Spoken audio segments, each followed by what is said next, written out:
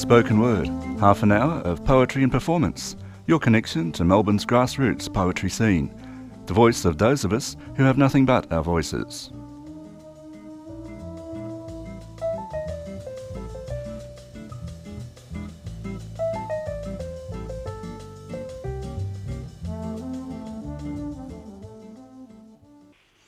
Good morning and welcome to the 3CR Spoken Word program.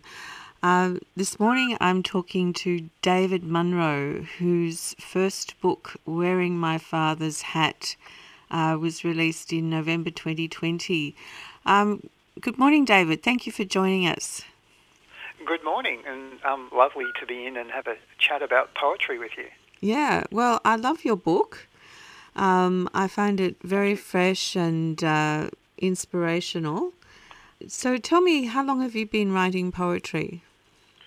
Look, I think my mature life as a poet, although obviously people learn all the time, probably only started 5 or 6 years ago, although I wrote before then on and off, and particularly when my kids were in their 20s now, just doing homework with them, really, doing maths or whatever, and they were whining one day about this thing they had to do, as I had to write a poem. I was like, well, look, it's not that hard, and sat with them and did some of it and thought, I actually kind of enjoy this. Yeah. So it's kind of almost accidental that I came into this interest, yeah. And so 5 or 6 years ago, how did you then decide to take it forward? Yeah, that was after a redundancy. Left 20 years at a particular firm and left. Mm-hmm. And I work with statistics and mathematics, so sort of data and numbers and things. And I was just looking for something really different. And so a little bit on a whim and a little bit out of interest, I enrolled in a CAE course around poetry that happened to be Judith Rodriguez, who I didn't know anything about at that time. And that really totally opened the door for me. You know, I've kind of been looking through the window into the house of poetry before then, and she opened the door up and invited me in. It was great. Yeah. And I have to confess, we are both students of Judith Rodriguez and part of an ongoing group of students who continue to share each other's work.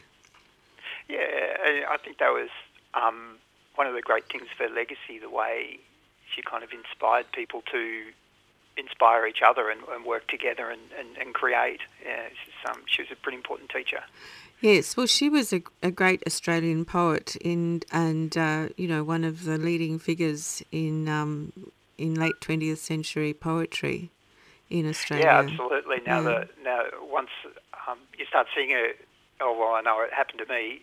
Sort of once I was kind of recognised her, I was certainly starting to see her work and seek her work out and realise just how kind of wonderful her work is and the longevity of it, you know, the decades of work that are there. Yes, that's right.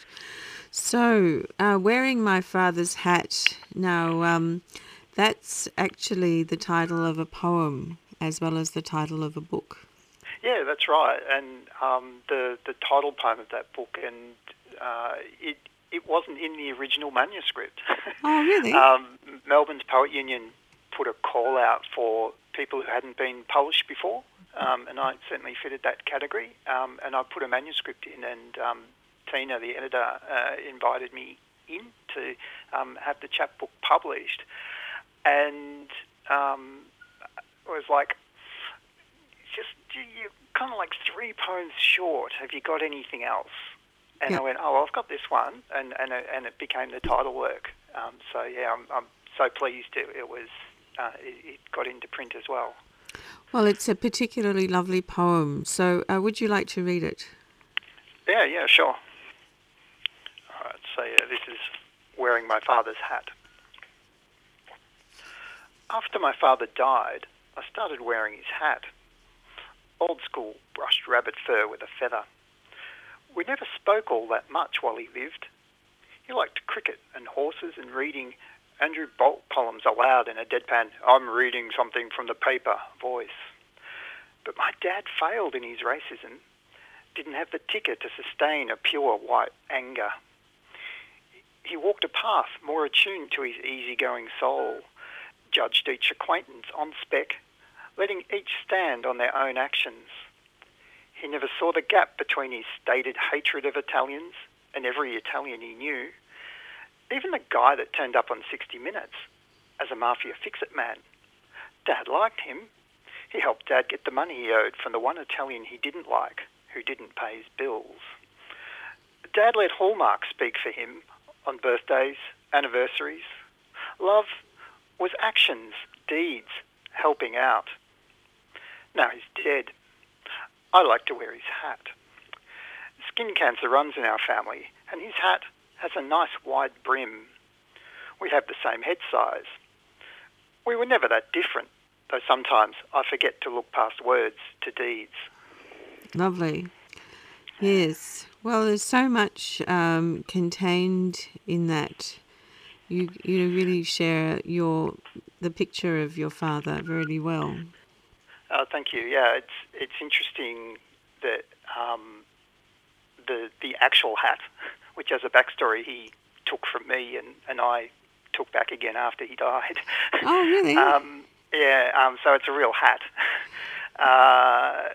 But how that became a kind of a focus for that meditation on my relationship with him and his relationship. Yeah. Yes. And what sort of hat is a brushed rabbit fur hat with a feather? Just that classic Akubra-looking hat, but the townies one, not the bush one. Okay. And so it's just a classic felt hat. Yeah. Right. Lovely. Yes. Well, it's always important to look at the deeds rather than just the words, I think. Yeah, absolutely. The actions of people matter. Mm. Yeah. Now, there's a few eulogies in your book which are very beautifully expressed. So one of the poems I thought we might have a look at was An Ordinary Life. Yeah, this poem is also about my dad, actually. I guess he'd died a couple of years before a lot of this writing happened, so it's interesting what bubbles up. But this is an experiment, if you like, of me trying to use his voice. So this is written from his perspective, but it's my imagination of his inner life. Okay. So this is An Ordinary Life. I'd already seen my mother descend into the red Victorian earth all those years ago. I don't remember it hurting this much. But then I was only 2, holding my aunt's calloused hand, not understanding the sombre quiet of the adults towering above me as we looked at the flower-strewn box below. Rick's casket is rich cherry brown, the same colour as my mother's. Although I can't be sure after all these years, colours change in rain, or perhaps it was barely remembered tears that clouded my eyes, wet my face. It is so much easier to cry as a child, back before adult cares are shouldered, back before you have to arrange things like groceries and funerals. There was no rain the day we buried my eldest son, just a cold breeze and a colder chill deep inside that made it hard to speak or think or breathe. It nearly ended my marriage. No, let's be honest. I nearly ended my marriage. Despite our shared years, we had no words to fill the void he left after that midnight call arrived and took our firstborn son from our lives. A friend saved us, saved me. Alice was never the same. Neither was I, but she thought deeper than I ever did. Carry on. That's what you do, what we did. I knew no other way. A mate pulled me from the pub with harsh words, tough love. This rough woman stripped me bare, stripped me down, left my inner parts laid out for me to start over. Alice never saw it that way. She only saw the love between me and my saviour. She didn't understand my need to learn to love again before I could begin to rebuild our life together. I could leave my story here, but it would leave the wrong impression. Certainly it was love I sought, but what was offered, what was needed, was the intimacy of locker room mates, not the sweaty passion of bedroom lovers. Alice never saw it that way. But we hung on, found a new way to be together. We lasted another 20 years before I sat affront another coffin, weeping as I buried her too. I held my grandson's hand as I wept. In the end, all those funerals taught me something. There is no shame in tears, and on the other side may well lie joy. Wonderful. It's a wonderful whole story of a life in just 1.5 pages. You've captured an awful lot there. Yeah, thank you. Yeah, I kind of put together those themes that kind of built around the different significant funerals in his life. Yeah. Yeah. It's complex, isn't it, to also share the story of a parent where there's an infidelity, Yeah, that's right. And so there's obviously there's details that are hazy as a child. Yes, right. But there was something going on there. Yes. I say child, I was a young adult, but not really discussed, pieced together. Yeah. I was very hesitant about including that one. Again, I'm glad I did, because I was wondering how my one remaining brother might react. Yes. But he was quite sanguine about it. I think we turns out we have quite similar views on that whole period of our lives.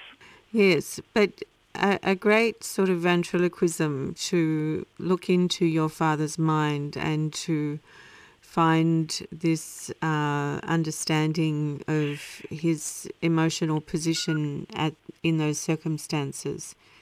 Yeah, there was personal healing through that journey, and I know it's an imaginary one, but I think the emotional outcome is real. Yeah. So it was that was. In some ways, that was one of the toughest ones to write. I think there was lots of different versions of that before I finally settled on using his voice rather than some sort of third person, really owning the feelings. Well, it comes across as an autobiographical piece. So you have spoken through his voice very convincingly. No, thank you. Yeah. So, in terms of inspiration, what poets do you particularly like? I really enjoy hearing living poets. Other poets do read their work and do their work. So it's the people around us here in the Victorian scene, the Melbourne scene. So the people that you hear on stage and doing shows, they're the ones that really lift me. I find these past few years I've tended not to go back to dead ones so much. And there's a bit of a conscious effort to try and move away from the dead white male canon, although some of those are wonderful. I love Cummings, for example. Yeah. But we do have such a wonderful live scene in Melbourne. Now, you live in country Victoria, so it must be a little bit challenging to get out to lots of live readings. Yes, as we open up again, that'll become a bit more of a challenge. But work will expect me back in the office a few days a week. Yes. And so that will be an opportunity for seeing things as well. So this past 12 months, the Zoom has been a bit of a lifeline. It's not the same as being in the room, but the things like Poetry Spective and stuff, and the chances to submit to these open mics as well, just using your phone and record a little something, has been really lovely as well. And that's been an interesting part of the craft to explore, because you can't read the audience and kind of hear how they're feeling about something or whether it's working or not. So that's a different sort of courage to throw that out there and see what happens. Yes, it is. And it's interesting, the live scene, it's so much about the interaction with the audience. So having the sort of disembodied voice on a pre-record is something completely different. Yeah, and the chat, people do what they can through the chat. And it's nice to have those the banter and encouragement that comes through there, but it is different. Yeah. Okay, well, we might just go to a track.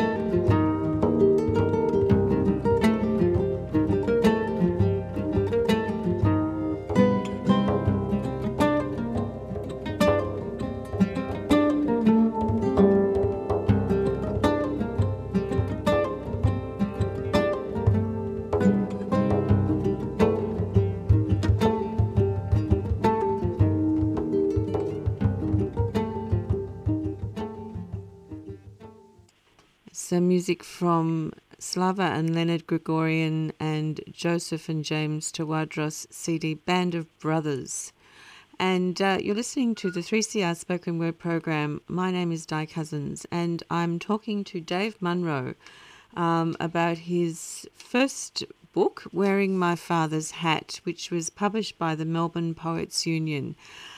So, Dave, let's go to another poem. Now, poetry can be on every topic in the world. So what about Handball to Space? Yeah, sure. I think, after a couple of funerals, here's one with a little more whimsy. Yeah. I guess I do talk about football a little bit in this book, and I guess just as an editorial, I really think women's football rather than the AFLM, but anyway, this is neither here nor there for this poem. Handball to Space. There's poetry on the wing or stepping on a tram. Christ, sometimes just getting out of bed and stumbling to the kitchen is a sublime act as you stagger into a new day, pants on, ready to join the game. Who wrote the rules anyway? There's no winner in this game, just poetry. If you're brave enough to make some art, or lucky enough to get a handball to space and a chance to make poetry on the wing. Yes, indeed. Well, poetry is everywhere. You just have to see it. Yep.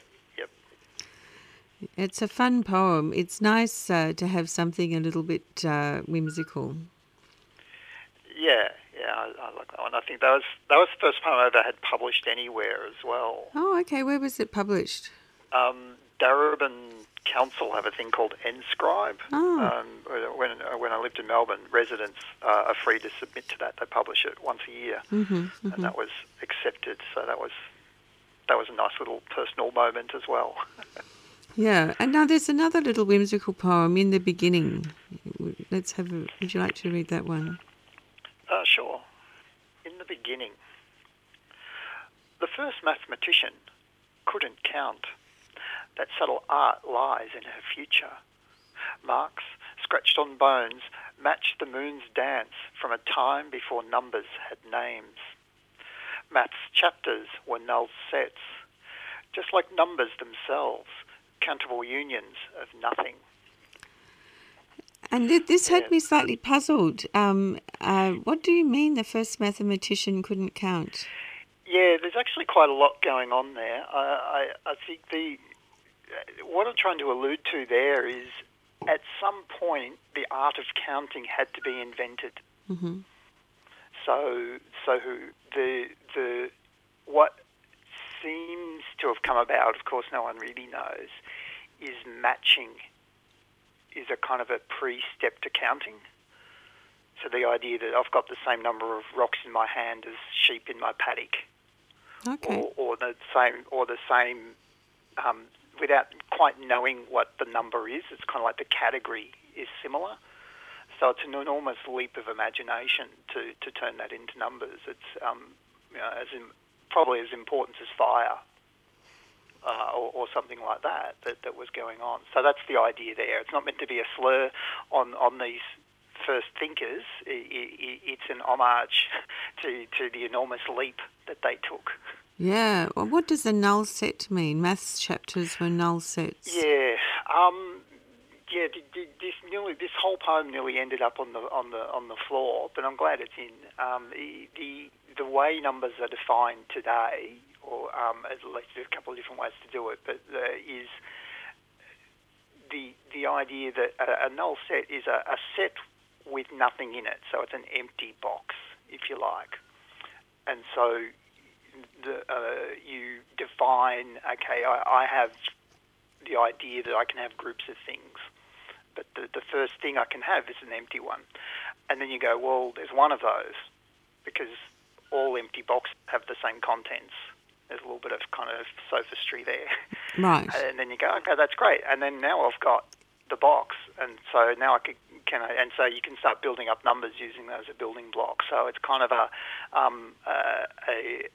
nod to that original idea of being able to count, and then the modern conception of what number means, at least in algebra.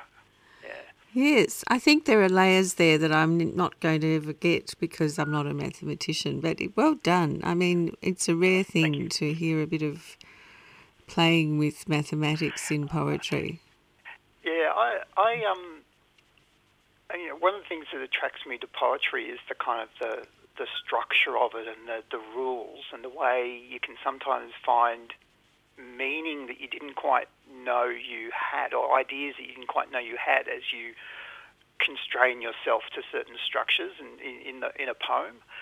And that reminds me a little bit of mathematics, where there's these rules that you just kind of have to follow. Once you accept the rules of the game, then you just need to follow them. So I'm interested in the boundaries of how mathematical can you make a poem with little things. And I'm not sure I've ever really been successful. There's a few authors that I like. There's a woman called Mary Pauline, who I suspect is not who's written a couple of books that are really simultaneously quite mathematical and good poetry.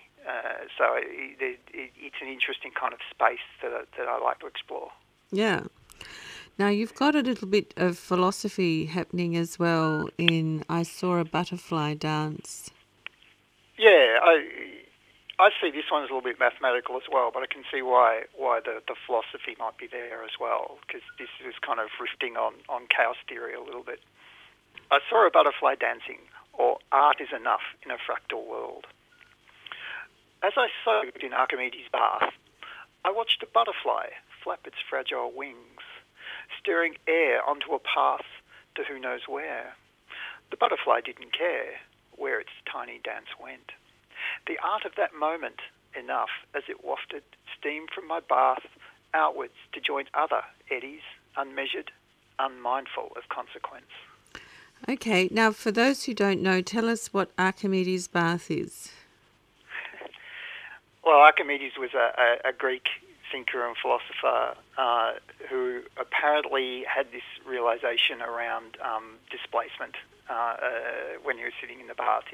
I believe the story goes, he was given an amount of gold to turn into a crown, but the king was, or whoever it was that gave him the gold, was suspicious that the gold would go missing, so he was trying to think of a way to demonstrate that the same amount of gold was before and after.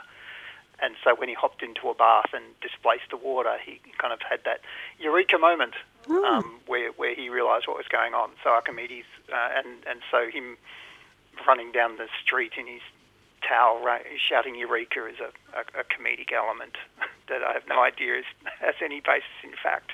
But that's Archimedes' bath. Yeah. And the butterflies. There's something. I think you're referencing the butterfly effect. Like the tiniest thing that can idea have a big effect.